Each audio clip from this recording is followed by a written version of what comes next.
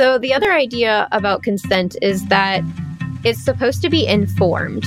And something that people don't give kids the opportunity to practice very often is to ask an adult for more information before giving an answer. So there's this power dynamic that just happens naturally between adults and kids, where the adult has the power, the kid automatically doesn't. So if you as an adult can sort of pause that power dynamic for a moment, and when you're asking a kid, do you want to go to the store with me? Allowing there to be this second step where you say, are there any questions you want to ask before you answer? Because then you're teaching them how to give informed consent. Welcome to the Multi-Amory Podcast. I'm Jace. I'm Emily. And I'm Dedeker. We believe in looking to the future of relationships, not maintaining the status quo of the past. So whether you're monogamous, polyamorous, swinging, casually dating, or if you just do relationships differently, we see you and we're here for you.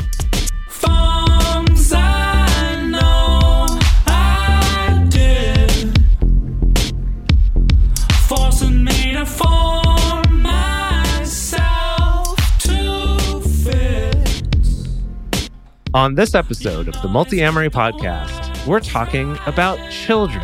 What about the children? That's right, it is time to talk about the kiddos. Specifically in this episode, we're focusing on age-appropriate education about things like sex and consent, as well as talking to kids about non-monogamy. And to help us talk about this very important topic, we are joined by Ashley Robertson. Ashley specializes in childcare and education with 3 teaching degrees under her belt, as well as being a facilitator of the Our Whole Lives curriculum, which is a sex education program that covers the full range from babyhood all the way through retirement. And Ashley specializes in parent education, focusing on assisting parents to increase sex positivity within their family culture, in addition to being polyamorous, kinky, and a parent herself. So Ashley, thank you so much for joining us. I'm excited to be with you and super honored. I listen to your podcast religiously, and I can't believe that we're talking to you. Thank you so much. Yeah, thank you so much for being here. This is a topic that so many people have asked about and have wanted us to cover. And we've always hesitated to cover it because none of us have like our own direct children. By direct children, I mean there's children in our lives, but none of us have like our own bio kids that we're raising. And so we're so excited to have someone with your knowledge and expertise on to help our audience out. Thank you. I will say that I speak from a very specific set of experiences. So I can't speak for everyone, but I'm hoping to share stories and tips that might help you. Yeah. So could we start out by just telling us, like, how did you get into this? How did you end up with 3 education degrees? You know, what happened? Very impressive. How did you let this happen? I kind of knew for a long time ago that I was going to be a teacher, and did the whole go to college thing and got into the classroom and realized that it wasn't for me. I couldn't manage all of the systemic expectations of the way that we treat children in public schools. And so for me, I needed a different way of being a teacher that respected kids in a very different way. And so I opened my own in-home daycare, and I've been teaching the Our Whole Lives curriculum through the Unitarian Universalist Church for the past 5 years. And that especially taught me that I needed a different kind of education, one where instead of me just pouring knowledge into kids, I was instead giving them practice for critical thinking for themselves. So yeah, I just didn't quite fit in the traditional way of teaching. Wow. Now, I'm curious to hear a little bit more about the curriculum that you teach specifically. First of all, I'm curious to know what drew you to that in the first place. And then secondly, the way that Jace described it in our intro was, covering this full range from babyhood to retirement. And I'm assuming that's not retirement from babyhood. That's like actual retirement. And so I just want to know more about what you teach, what the thought process is behind that. Absolutely. I started attending a Unitarian Universalist church, and they were talking about this program, and the youth were having their coming of age aging out ceremony. And every single high schooler talked about how transformative their experience with the Our Whole Lives curriculum was, and how it had shaped them so that when they were going off to college, they were well prepared for their whole lives, as opposed to just sex ed, human reproduction, STIs, pregnancy prevention, all that stuff. They were like, this is the one thing this church really gave me. And so I was like, this is magic. I don't know what this is. And then all of a sudden they needed trainers, they needed facilitators. And so they were asking people, would you be willing to go to this multi-day training, like go away and spend all your time and really learn and immerse in it? And I was like, yes, that sounds great.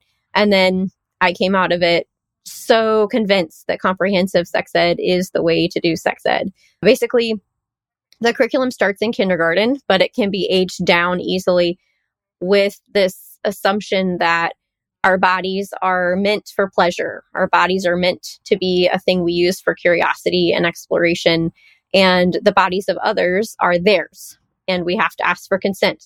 And it starts in kindergarten, and they're serious about it. And it's just a really neat way of doing sex ed. There's 3 parts to the curriculum. The first third of the curriculum is all about me.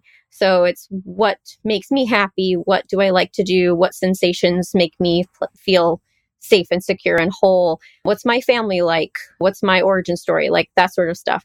And then the second third of the curriculum is what's out in the world. So how are other families made? How are other babies made? What kind of love can there be? What are the options? And like, what are the dangers? What is the history and all of that? And then the third of the curriculum is how do I interact with the world? So what are my values? And then how do I communicate that? How do I negotiate? How do I say no? What are my sexual assault prevention strategies? So basically they start with the most accessible information, and then they build rapport with their students until they get to the end where we backload the scary stuff that most of the other education curriculums front load. So it's not fear-based. It's based on this relationship and this idea that the only right answer is, does this resonate with your values? That's the only right answer. And then from there, families can continue that conversation. I'm curious because you said that it starts when the kids are in kindergarten, but if they're moving through to retirement, does the curriculum continue, or is it also for people who have children who need to be implementing the skills found in the curriculum for their kids? Or can you explain that a little bit? I'm just like, how does it move to infinity and beyond with people? So each facilitator gets trained in an age group. Got it. So I was trained in elementary and then middle school and then high school. So I've done the youth portion, and then there is continued training. So if someone prefers to work specifically with just adults, there is an adult training. And then now they've expanded to older adults. Wow. And the curriculum is specific to the age group. It's not like you take the adult curriculum in order to implement it with your kids. You take the adult curriculum in order to do self-work for yourself. If you're interested in using strategies and lessons and workshops with your kids, then you would use the age-appropriate curriculum directly with your kids. So cool. I know of quite a few adults who could use that training later on in life. Sure. I feel like all of us, I'm just having my mind blown just thinking about the idea of having sex education where, like you were saying, the scary stuff is backloaded instead of front loaded.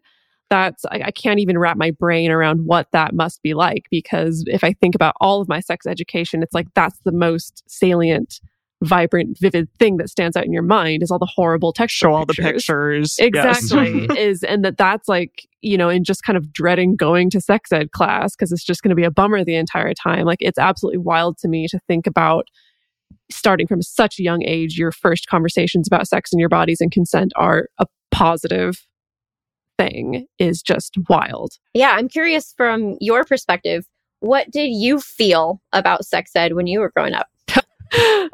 A little titillated, actually. Like, Did it you? was absolutely, yeah. Because I think I was also trying to understand and figure out like where I fit into the world sexually, and that, or my sexual identity as well. And that's not something that, in my opinion, schools in 1990s and 2000s did anything to help you with. No. But it was fascinating, and mine were co-ed too. So that also I think they were. Maybe I'm lying to all of our listeners, but I remember boys being there too. So yeah, I think most of mine was just in the classroom, like your normal classroom teacher in 4th grade or 5th grade or whatever would do this. I don't think we had any until I was 5th grade. Was the first. Yeah, I think 4th or 5th grade for sure. Yeah. Oh, I went to Christian school, so my first sex ed classes were definitely very much, segregated, very, very intensely, and never spoken about outside of just sex ed class. And I don't think it. And I mean, I had co-ed classes in high school and stuff like that, but I don't think I actually had a really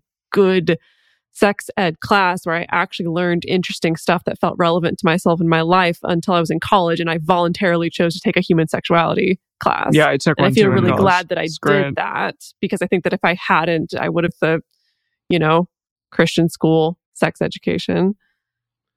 Yeah, I think to my parents' credit, I think the best sex education I got was actually a book that my mom bought for me.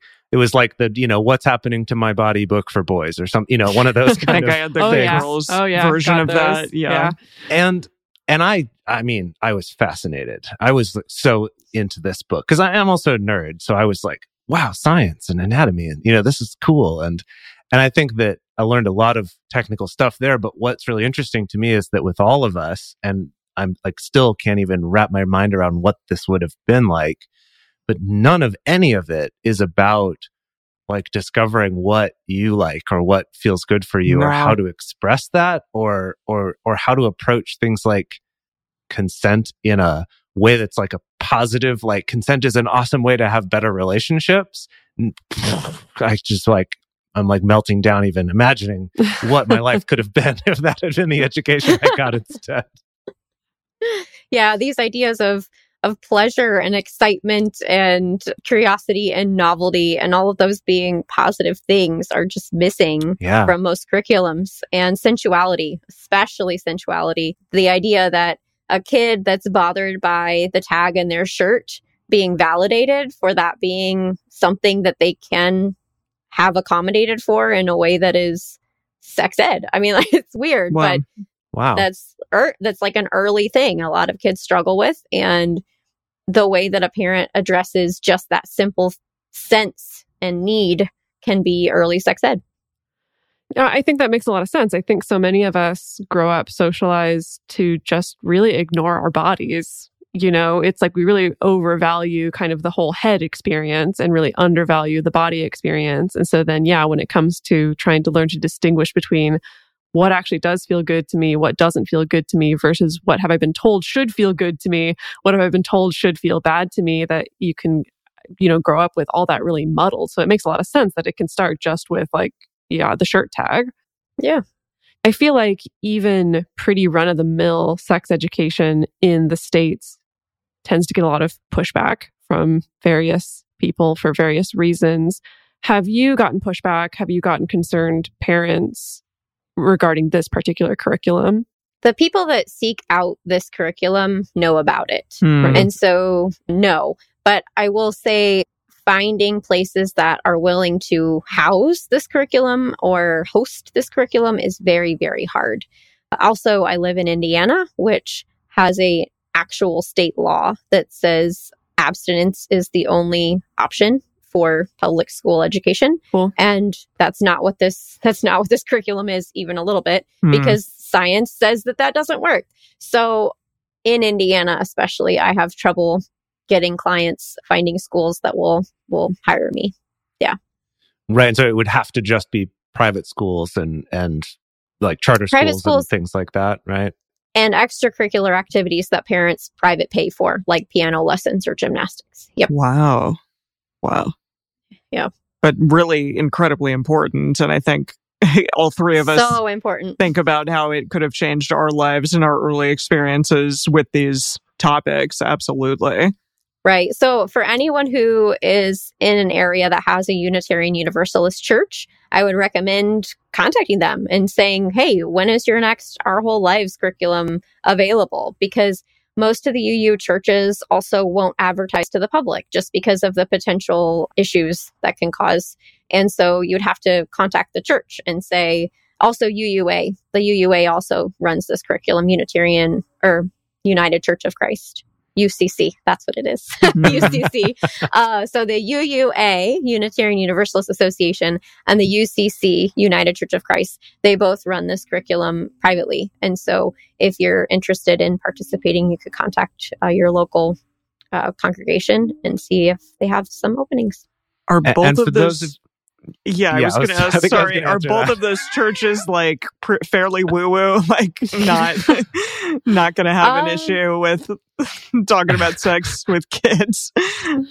So the Unitarian Universalists are based on the humanist perspective, and they're very science-based. Okay. And so science has said for a very long time that comprehensive sex ed actually reduces STI transmission, it reduces teen pregnancy, it reduces unwanted pregnancy, because when people are fully informed, they usually make better choices.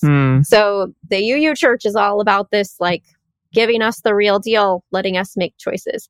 And then the UCC, they do church, they do religion differently, basically, than a lot of the other more staunch versions of Christianity.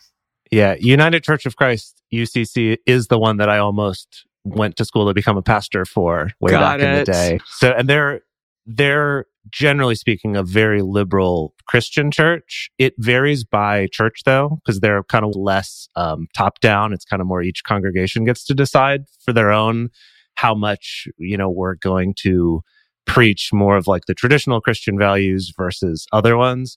I think for those of you out there listening who may be kind of put off by the idea of going to a church for anything, I think that Unitarian is a good way to go, because I know it's called a church, and probably for tax reasons that's important, but it's really not. It's almost more like school or like free lectures about humanism and various religions. Like you'll kind of learn about religions rather than practicing them or being told this one's the right one. So for those of you out there kind of worried about that, hopefully that or like puts me your who mind at don't ease. know anything about church at all except for drunk Bible study. Yeah. Right. So let's get into a little bit more about the actual curriculum that you teach, as well as, I guess, things you've learned through your education experience. But I think a place to start is you mentioned that your training was in this like elementary and then middle school and then how would you summarize some of the differences there so that maybe our listeners, if they have elementary schoolers or middle schoolers or high schoolers in their life, they kind of have a sense of what are some of these actual best practices rather than just kind of conventional wisdom about what people should be told, but like what really are some of the best practices in talking to each of those age groups? So with elementary school students, kids, especially when you're talking about sex stuff, they're logical. They're interested in information. They're seeking to learn about the world. And it's very much heady. It's not so emotional. It's not so embarrassable. It's just the facts. And so this is why all sex educators are saying have these conversations early and often. Because if you can front load tons of information in these early years when they're just sponges soaking it in, it's to your benefit in all ways and to your kids' benefit. In middle school, there's a switch from aligning yourself with your parents and aligning yourself with adults of authority and seeking to please. And instead, there is this alignment with peers that starts to happen. And so in middle school, sex ed becomes more of this embarrassment thing that starts to happen. But I'm going to say it is possible for this to be done right and done well where that's not the case. So I'm speaking in general terms. So this is when a middle schooler is going to start the eye rolling when an adult tries to have a conversation with them, or the avoidance tactics and all that sort of thing. That's middle school. And during this time, it's better if those conversations are really, really, really short. So instead of it trying to be this, like, we're going to sit down and have this thing, instead of that happening, if it's done with humor, or if it's done through shared TikToks, or if it's done through text messaging and regularly, then you're going to have your kids' attention and you're going to have more success. This is also when middle school is also when kids start sharing and comparing information. So it's like, I heard this, mostly because they're not yet using the information. So that's the big jump that happens in high school. In middle school, they're still learning and thinking about these topics, but they're not necessarily doing anything. So that's the big switch to high school. This is where we want as sexual educators, we want to have already given them as much information as possible before they get to high school, because in high school is when they're clarifying their values, they're clarifying their beliefs, they're clarifying like who's in their circle and who's not, and starting to act on the information that they have. So that freedom of getting a license, that freedom of having a job and having money, that freedom that starts to happen in high school, if we've already shared as much information as possible before this, they're better prepared. I am really curious though to hear. So I feel like I can visualize, having a conversation with a, younger child, elementary age child, and like you said, kind of focusing on the facts, very logical, giving a lot of information. When you start getting into maybe share a TikTok and have a short conversation with your middle schooler, that's where I start to lose a sense of like, oh my God, what does it even look like? So I guess I was wondering, do you have examples of stuff that you've seen parents do around that age, like especially the middle school, high school age, that you've seen be really successful? So there's this one mom who, whenever her teenage son is with her at the grocery store, they always walk down the aisle of condoms. She's the one pushing the cart. And so she's the one that's charting the path of the grocery store. And so they just always walk past it. And so it's one of those things where not a lot is said, but the mom will just be like, yep, there's the condoms. Use one if you're going to do anything, and then they just keep going. So instead of it being this big thing where, oh, we're going condom shopping today. Oh, mom's going to show me all the condoms. I am dreading this. I'm sweating. Instead of that, it's just a thing. He's like, yeah, mom, seriously, every time, but every time this mom does it. So that's one example of a thing that someone I know does. Another one, I'm trying to think, the creating a personal care kit is also something that can happen. Actually, that's almost late elementary school. But basically this idea that a parent wants their menstruating kid to be prepared and for it not to be shameful or weird. So the parent intentionally creates a kit. Maybe it's just in a little Ipsy bag, but it's available. It has a change of leggings, change of underwear, pad and tampon, and maybe a little personal wipe in there with a little Ziploc bag for anything that's messy. And in that way, the mom is saying, there's nothing shameful about this, but I want you to be prepared and I'm going to help you. And I'm a safe place to have this conversation. Yeah, that makes a lot of sense. I mean, when you put it that way, it feels very doable. That, and the fact that the conversation doesn't have to be this super after school PSA thing where your teenager's super engaged and hooked into it, that it can be this weird little awkward interaction, but it seems like the really important part of it is the yes, and making it just this is not a taboo, and the repetition. Yes. I guess on the flip side, what are some common mistakes that parents or caregivers make for their kids of middle school and elementary school and high school age? The one I know that is done with love and care, and so it's not done with any malintention, is to say, I'm always available. You can ask me any questions. This is that thing that is meant out of love, right?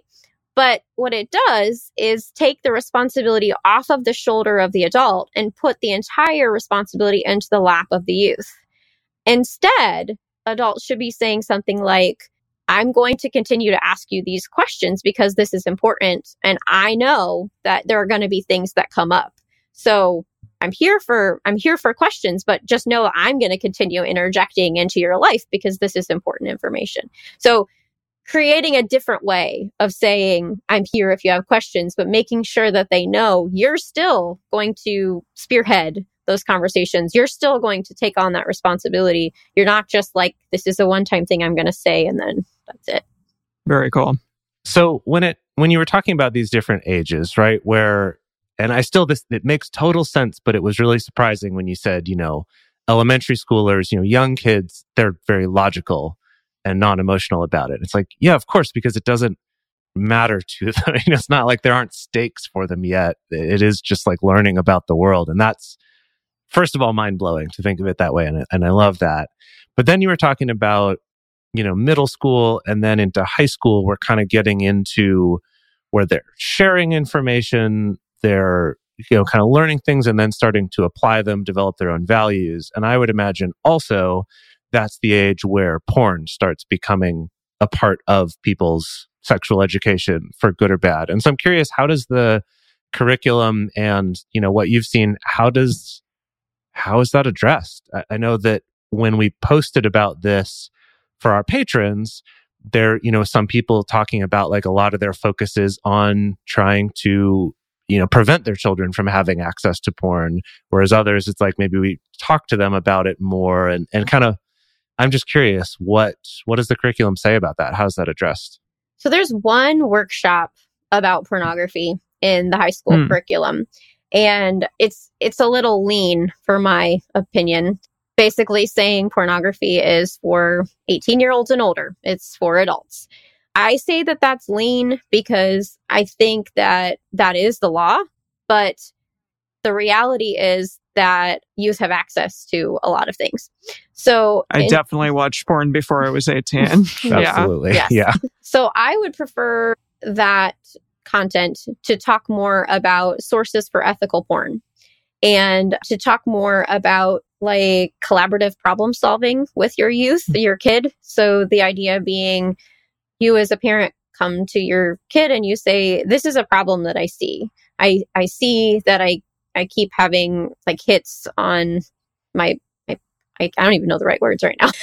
I keep seeing hits on sites that are not supposed to be something that you're looking at. But I think that there's a need here that you're trying to fulfill. What are some solutions we could come to manage this? So instead of it just being like, I'm the hammer, I'm bringing down the hammer. Instead of it being that kind of parenting style, being more collaborative about it, saying, I see this happening. It is a problem.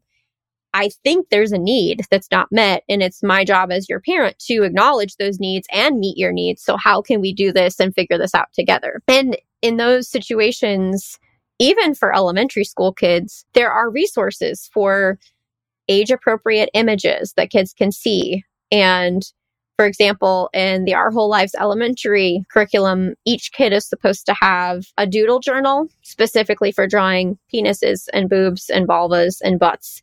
Because then, like they're not doing it at school at inappropriate places on their assignments. They have a place where it is safe and acceptable for them to explore that. And so that sort of thing. If you're a high schooler is interested and curious and has a need, there should be accessible resources for fulfilling that need, especially erotica, because erotica is one of those things that they can write or they can read, and it's up to their own imagination to fill in the pictures for some of that. Finally, before we go into our quick break, I just wanted to ask about talking about non-monogamy. I'm not sure if that's something that comes up in the curriculum, but I put it in there. You put it in there. Oh, that's great. Okay, yeah. So how does one even get into age-appropriate conversations with kids on that subject? And is there a threshold in terms of like time period at which one should begin talking about it? Or can you kind of, talk? So there's at least 2 workshops about family diversity. One of them is specifically like, what can families look like? And then the other one is more how are babies made? So one happens early on in the curriculum and one happens later. And the goal with the first one is to get kids and youth to recognize that their world is not the only right world. Like, whatever your family looks like is not the right one, that there's all kinds. And we read lots of children's books, and there's illustrations and pictures that all of the different varieties that people can think of. And then in the later version, of the workshop, the goal is to validate people that are creating a family through adoption or IVF or so many other things, surrogacy, just there's a place for everyone, and it's okay however you came into your family. I have found a couple of children's books that have an illustration that is not described in the text. And so the illustration could be a family of 2 moms and 1 dad. And so as I'm reading through with a group or my own kids, I can have those conversations and say, like, what do you think this family is made out of? Like, do you think this is an aunt? Do you think this is a babysitter? Do you think this is a second mom and they have 3 adults in their family? And the pictures actually show more content than the words do. Mm-hmm. Yeah. So I think it's easier early on because, again, kids are like, oh, this is just how it is. But if you get to it later, if you get to this conversation later, it's a little more complex. Our goal is always to share with kids an answer to their question, but not overshare. Like that's our goal as parents. We want to make sure we understand the question first, and then so we're actually like clarifying, what are you actually asking this? Because sometimes the questions can be unclear. And then we're answering their question, but they're not usually kids, especially middle schoolers and high schoolers. They're not usually asking about a parent's personal life necessarily. That's usually more of like, didn't want to know that. So our goal is to more answer the question, but not overshare. Awesome. Yeah. Thank you. So in the second half of this episode, we got questions from our, and we're going to get into more of those specific situations, some specific concerns that people brought up that was really, really interesting to see all of the different things that everyone brought up. And I'm excited for us to talk about that. But first, we're going to take a quick break to talk about our sponsors for this show, as well as some ways that you can support this show and help keep this content coming to all of y'all out there for free. Sick of being upsold at gyms? My guy, you're currently a base member? For $90 more, I can upgrade you to our Shred membership. For $130 more, you'll be a Swole member. And for just $300 more, you'll reach Sweat Platinum. At Planet Fitness, you'll get energy without the upsell. Never pushy, always free fitness training and equipment for every workout. It's fitness that fits your budget. Join Planet Fitness for just $1 down and $10 a month. Cancel anytime. Deal ends Friday, May 10th. See Home Club for details. For a long time now, we've been fans of AdamandEve.com for getting sex toys or lingerie or accessories, things like that. It's just a fantastic resource with a huge selection. And now, not only do we have a fantastic offer, but we also have a promo code that will work on AdamMail.com and EvesToys.com, which are their sites specifically for LGBTQ audiences. And our code is fantastic. It's 50% off of almost any item in the store and free discreet shipping when you use our code MULTI. Yes, we love AdamandEve.com and have for years. They are our oldest and longest sponsor, and they just keep on giving great gifts to us and to our listeners. You can bring more pleasure and satisfaction into your bedroom by going to AdamandEve.com, AdamMail.com, or EvesToys.com and select any one item. It can be, an adventurous new toy or anything you desire, something fun, something sexy, whatever sounds good. So just enter offer code MULTI at checkout and you'll get 50% off almost any item plus free shipping. That's MULTI, M-U-L-T-I, at AdamandEve.com, AdamMail.com, or EvesToys.com. This is an exclusive offer that is specific to this podcast, and it's better than any offer that is currently available on their site. So again, use code MULTI to get you not just the 50% discount, but also the 100% free shipping. Code MULTI. And we're back. So I posted a few weeks ago about, asking our patrons for what sorts of questions that they have for this episode. And so many people were like, oh my gosh, I'm glad you're finally doing this. Here's a million questions. And something that really struck me about it is that specifically when it comes to the question of talking to kids or like kids and polyamory or non-monogamy, a sentiment that I got quite a lot was that the focus of a lot of what's out there is about how do you tell kids that you're polyamorous? what's age appropriate for them. And that a lot of people are like, yeah, but that's the easy part.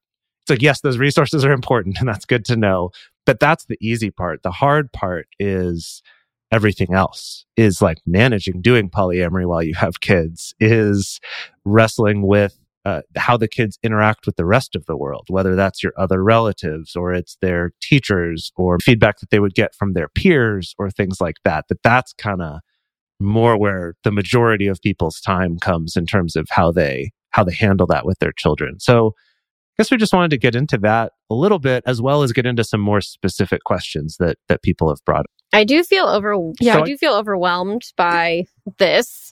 Feel like there are no right answers. It's so dependent upon each family's risk profile.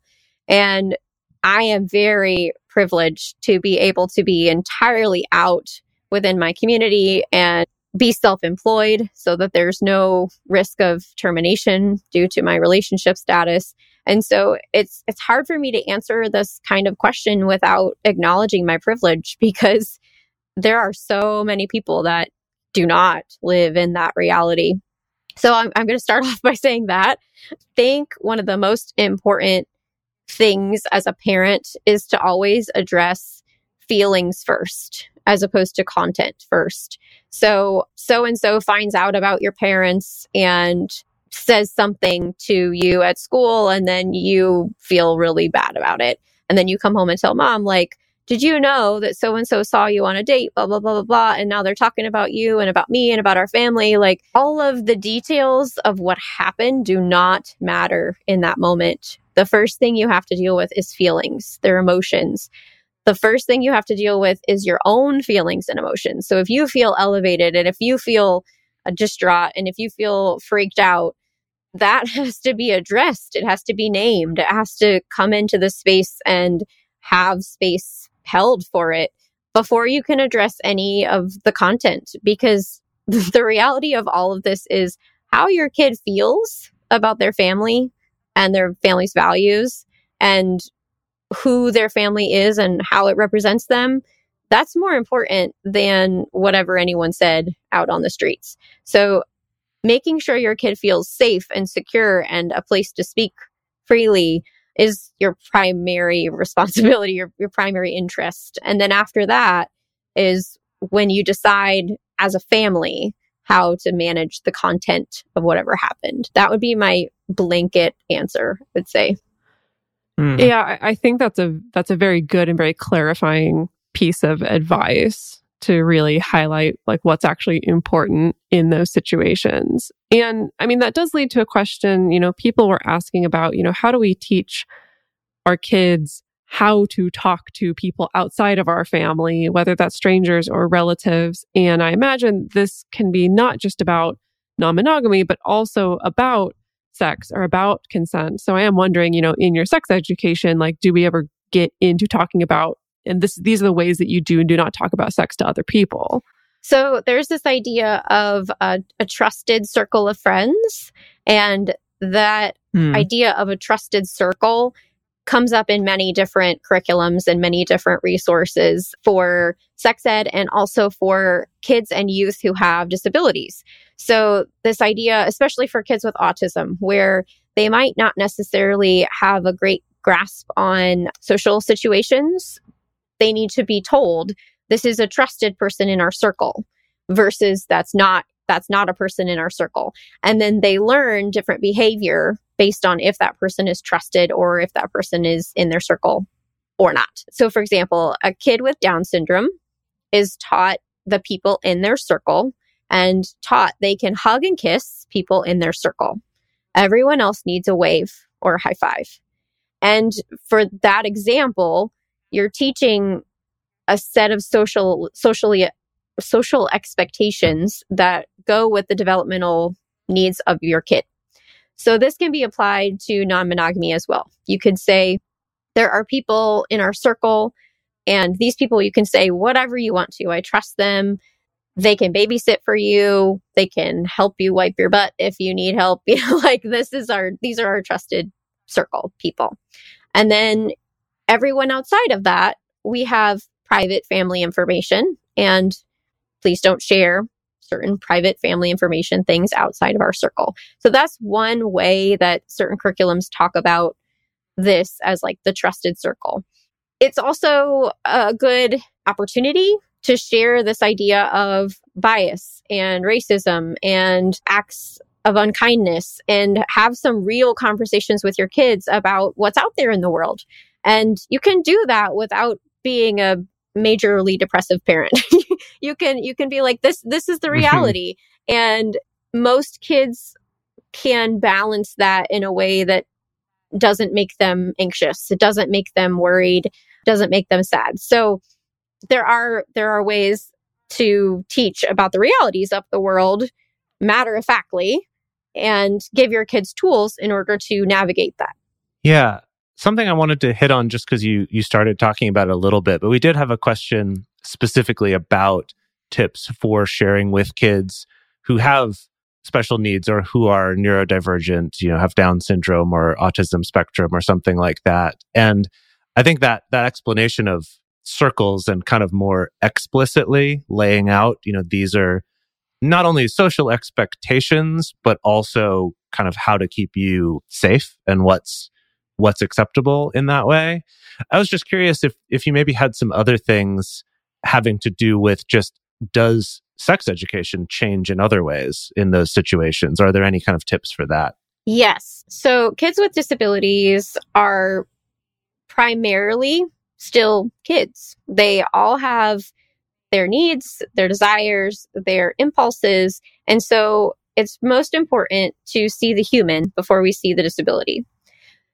With that being said, in Seattle, Washington, in 2002, they did a project with a group of students, and they followed these students until they were age 21. This project included explicit instruction, extensive instruction in sexual behaviors, and looked for associated outcomes. The most interesting part about this study was that there was no in-classroom content that was taught. Everything that was done through parent education, teacher education, and social emotional learning.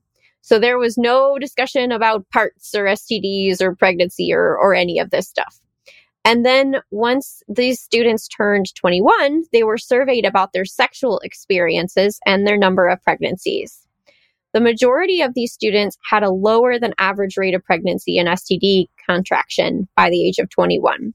The interesting part about all of this is that primarily we think that students with disabilities need extra instruction and explicit instruction in order for them to benefit from whatever it is we're teaching them. And the reality of this program in Seattle was that they didn't need specific instruction on sex ed topics. They needed instructors that were informed about sex ed topics and parents that were informed about sex ed topics. And then they needed social emotional training as opposed to learning about sex ed in order to reduce their number of pregnancies and STIs. So I find that interesting because really that project is saying that the most important part about sex ed is being able to negotiate, being able to say no, being able to make choices for yourself, being able to say your feelings, being able to know who is a safe person to talk to, who is a good friend, who is not a good friend. Like these social emotional skills that are just super invaluable. And so for a youth that has been diagnosed with some sort of disability, making sure that they have social emotional supports and social emotional training and activities and workshops and practice is actually more beneficial than necessarily needing to tell them more about sex or more often about sex or anything in the human sexual health and reproduction vein. So I thought that was sort of encouraging for people. Yeah. Yes. No, and it really encourages, well, I've been on a soapbox for many years about the fact that it seems like we teach people to like put on a condom. If you're lucky, we teach you put on a condom. And then we don't teach anything, like you said, about the social and emotional side of things, like nothing about who counts as a safe person to be in relationship with, what counts as good communication, how do you speak up for yourself? Like we don't touch on any of that, like this part that is the relationship education. And so that is really interesting to know that focusing even on the relationship, the emotional, the social, the communicative side of it, rather than, do you know exactly which antibiotic is going to fix chlamydia, actually has more long-lasting effects. That's really, really fascinating. So I guess for families that are non-monogamous specifically, and they have a kid with a disability, I would say it's to your benefit to teach that relationship diversity is the norm, to teach that sexual orientation diversity is the norm, and to teach that gender is not a binary, and that's the norm. And then from there, your kid can basically see the patterns of society, and they will have that backbone of knowledge that says everything is a spectrum. Like everything is a spectrum. And instead of many kids, especially, they really like things to be in a box, things to be binary, things to be black and white. And instead, just continue to break that over and over and over, because society is going to continue to tell them that binary exists. But if you can let them know that that's not the case and that's just an arbitrary set of rules, then they'll be able to see the color in the spectrums.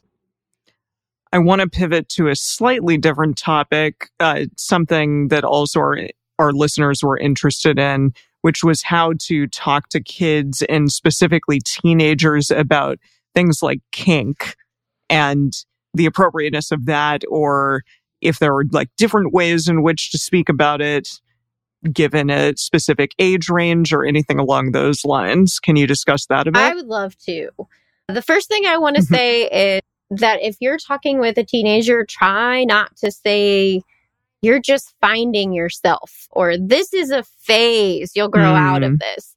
Those are two phrases that teenagers really hate, first of all. So that just turns the whole listening off. And second of all, we want to make sure that we encourage them to be curious about themselves forever. We don't want someone to say like, oh, this is who I am. And then they marry someone and then they change. And then the person's like, but I signed up for that other version of you. Like, we want to break this idea that once you find yourself, you know who you are. Instead, we want to teach this idea of continuous curiosity. So in this way, if your kid is curious about kink, like, be excited because they're curious about themselves. And that's the first thing to celebrate with them. With that in mind, it's best to find out what they already know first. So you can say something like, it seems like you're curious about XYZ. I'm curious what you already know so that I'm not wasting your time repeating myself. In fact, find first. This is when you're going to be able to find out if they know what consent is, because that's really important. And there's a couple of versions of consent. One is yes until no, which basically means it's okay for me to do things because I assume you're going to tell me no if you don't want it to happen to you. Not okay in kink, not even a little okay. So if you notice that that's the version of consent your kid understands, you have a little work to do to teach them no until yes, which means no one should touch you. No one should do anything until everything is previously negotiated. So that's one thing that should be at the top of your list if your teenager's interested in kink. Teach them no until yes consent. And then for beginners, if your kid is interested in trying some things, I recommend sensual play as like the first thing that you want to tell your kid to try out, because you can like phrase it as if it's kinky, but really it's just the stuff of sex, right? So it's like, do sensual play and see what your partner likes and see what you like. And if it's billed as kinky, then maybe that includes, like your brush a little, like their hairbrush a little bit, or maybe it includes ice cubes. Ooh, that's so kinky, but it's still safe. It's sensual play. Our goal is to not like jump into ball gags and restraints and, anal beads. And like our goal is to be like, let's just explore what feels good to you and the other person. So sensual play, I think, is the best way to sort of steer your teenage curious kinkster first. someone asked about repairing trust. Someone shared a story of, their 10-year-old reading a text chain over their shoulder without them realizing. I've heard a lot of stories about 10-year-olds specifically. Seems like there's something about that. Yeah, that age I noticed range. that too. A lot Really? to do with 10-year-olds. Yeah. They change. Yeah, something clicks in their brain at that Something age or clicks. something. They're still small enough to be like sneaky and yeah, there's something about that. And so I think there are a lot of people wondering about, if there's something about like my sex life or my relationship life that I've chosen to keep private from my kid and they find out, how do I restore that trust? How do I make it so that, this can still be a good conversation, a good connection with my kid? I think the most important thing to think about when we're repairing with our kid is that we need to allow our kid an out in the conversation. So it's best to do these conversations when we're shoulder to shoulder with our kids instead of sitting face to face. It's best to do these conversations when we're doing something else instead of creating this big production of we're going to sit down to talk about this thing that happened. So this can happen when you're driving in the car. This can happen when you're in the kitchen, both cooking, someone's chopping, someone's at the stove. Like, the goal is to not be staring your kid down, because the reality is we still have the amygdala monkey brain. And when we feel threatened or put in a corner, the amygdala gets ignited and then we want to fight or run away. So we want to try to avoid that for our kid. So I'm going to start with saying that pick a well-resourced time to have the conversation when you're going to repair. And then acknowledge that the thing happened. Like, I noticed this thing happened. You're not in trouble, but I felt weird about it. And you probably had some feelings. What was your experience of that? Leaving space for them to say, oh, I was so pissed at you, or no big deal, or whatever. Let them sort of guide where that's going. And then you say how you felt about it and what you think they're feeling if they didn't want to say what they were feeling. Like, I felt like my privacy was invaded and I felt like I didn't handle it very well and I'm remorseful. I think you felt frustrated and confused. And then you sort of leave space for them to say, yeah, I was. And then ponder something. I wonder if I could have done something different to avoid that. I don't want to make you feel frustrated or confused. And I'm sorry. So from that point, you've sort of, if your kid hasn't engaged with you, they don't want to share their feelings, they don't want to open up, you have done that work for them. And at this point, you can say, there's some things about being an adult. That means I have to keep some things private. It's not kid stuff. And you can sort of state the boundary. And you can enforce a new rule. This is the strategy I want to share with everyone. There is a family I know of that has a 1-question rule. So you can explain to your kid. So in these situations where something comes up like this, and it is definitely an invasion of my privacy as an adult, as your parent, I still want you to have the ability to ask questions about that situation. But I'm going to ask you to ask only one very thoughtful question each day. So this way, you're telling your kid, yeah, you can be in my business and you can know stuff, but you better ask the right question, because you only get one question today. And then tomorrow you only get one question, because this is my private business. So then, for example, if your kid walks in on you having sex and then there's this big production and something happens, you can come outside the door and you can say, I know that we just had a situation. You probably feel some feelings. I probably feel some feelings. You may have your one question right now if you would like to know what you just saw, or if you need to know anything.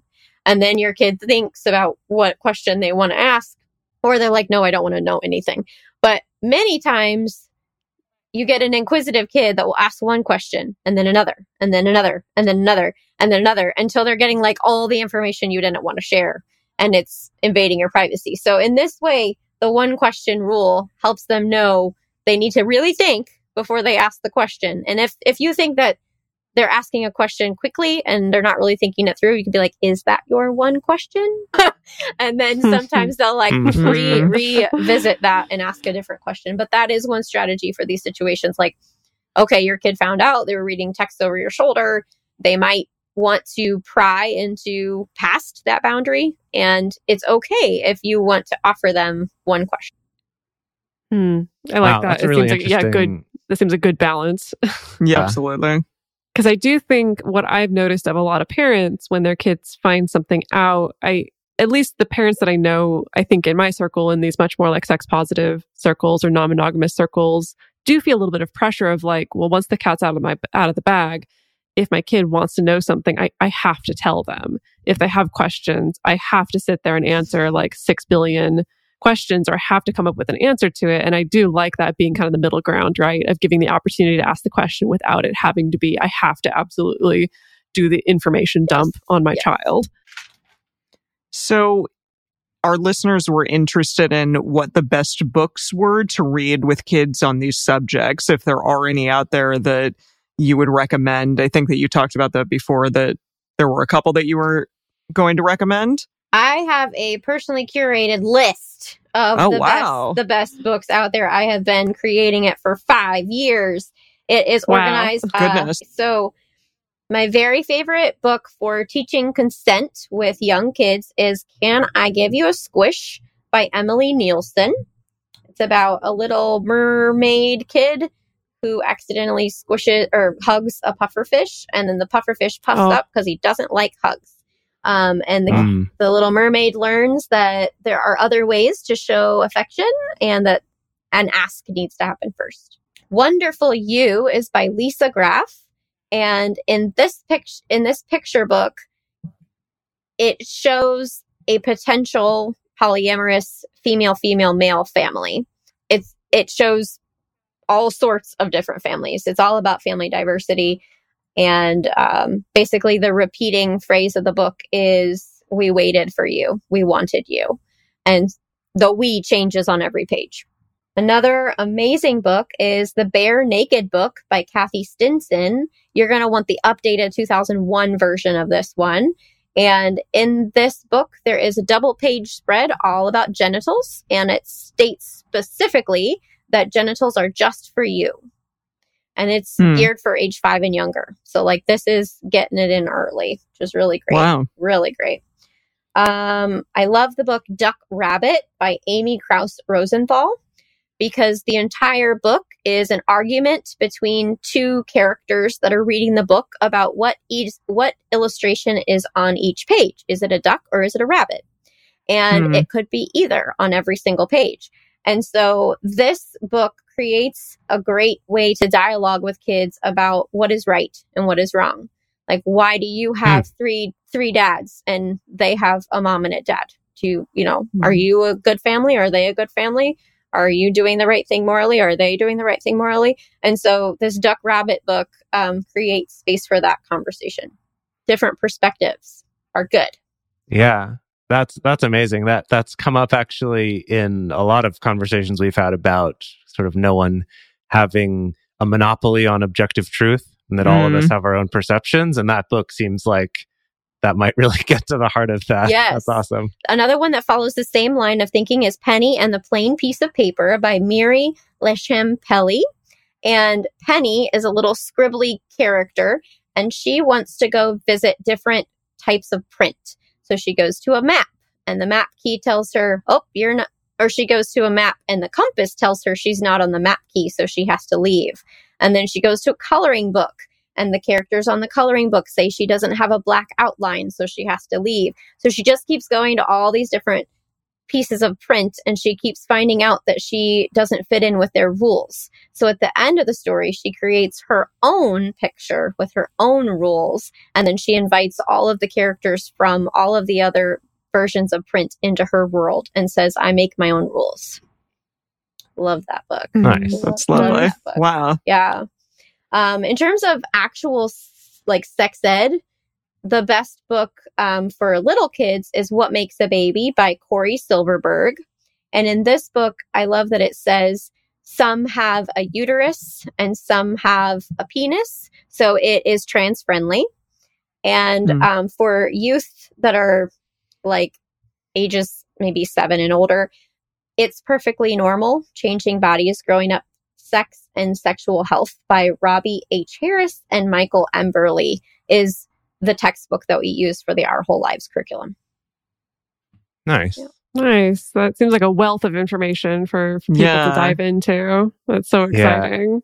And we will link to that list that you have and that I guess is continually updated, right? Yeah, so as things get added to it. Constantly growing. It's like over 100 books long. Nice. Oh, wow. That's amazing. Fantastic. That's so great. Excellent. Gosh. Well, Ashley, thank you so much for taking the time to come on here and talk to us about this. I know our listeners have been waiting for this topic for a long time, and hopefully we'll do more episodes in the future about this as well, because this is awesome stuff and really, really great. In our bonus, we're going to be talking a little bit about handling things like disclosure and teaching consent and sort of what's okay to say to kids that are not your own. Perhaps they're a partner's kids or a niece and nephew or something like that. I'm just going to talk about that. I personally am really interested to know for my godson, kind of how can I be the best cool uncle to him? So we're going to do that in our bonus episode. But before we wrap up, Ashley, can you tell our listeners where can they find more information about you, the programs that you do, and stuff like that? Absolutely. I curate content daily for a Facebook group called Let's Talk About Sex Ed with Miss Ashley. I also have a website, www.missaschleysexedin, as in Indiana.com. And you can also, I think you can Google search comprehensive sex ed, and I pop up in Indiana. Well, thank you so much. And to all you. our listeners at home, thank you for joining us. And we would like to continue this conversation with you. On our Instagram, we're going to be posting our question of the week, which is, how do you talk to your kids about sex? I'm really interested to hear how people are approaching this. And I know it really varies by how old your kids are and what your life is like. And so I think it'll be a great place to kind of see the diversity of how many people handle this. Also, if you just want to talk about this episode, the best place to share your thoughts with other listeners is on this episode's discussion thread in our private Facebook group or Discord chat. You can get access to these groups and join our exclusive community by going to patreon.com/multiamory. In addition, you can share with us publicly on Twitter, Facebook, or Instagram. Multiamory is created and produced by Emily Matlack, Dedeker Winston, and me, Jace Lindgren. Our episodes are edited by Mauricio Balvanera. Our social media wizard is Will McMillan. Our production assistants are Rachel Shenowork and Carson Collins. Our theme song is Forms I Know I Did by Josh and Anand from the Fractal Cave EP. The full transcript is available on this episode's page on multiamory.com.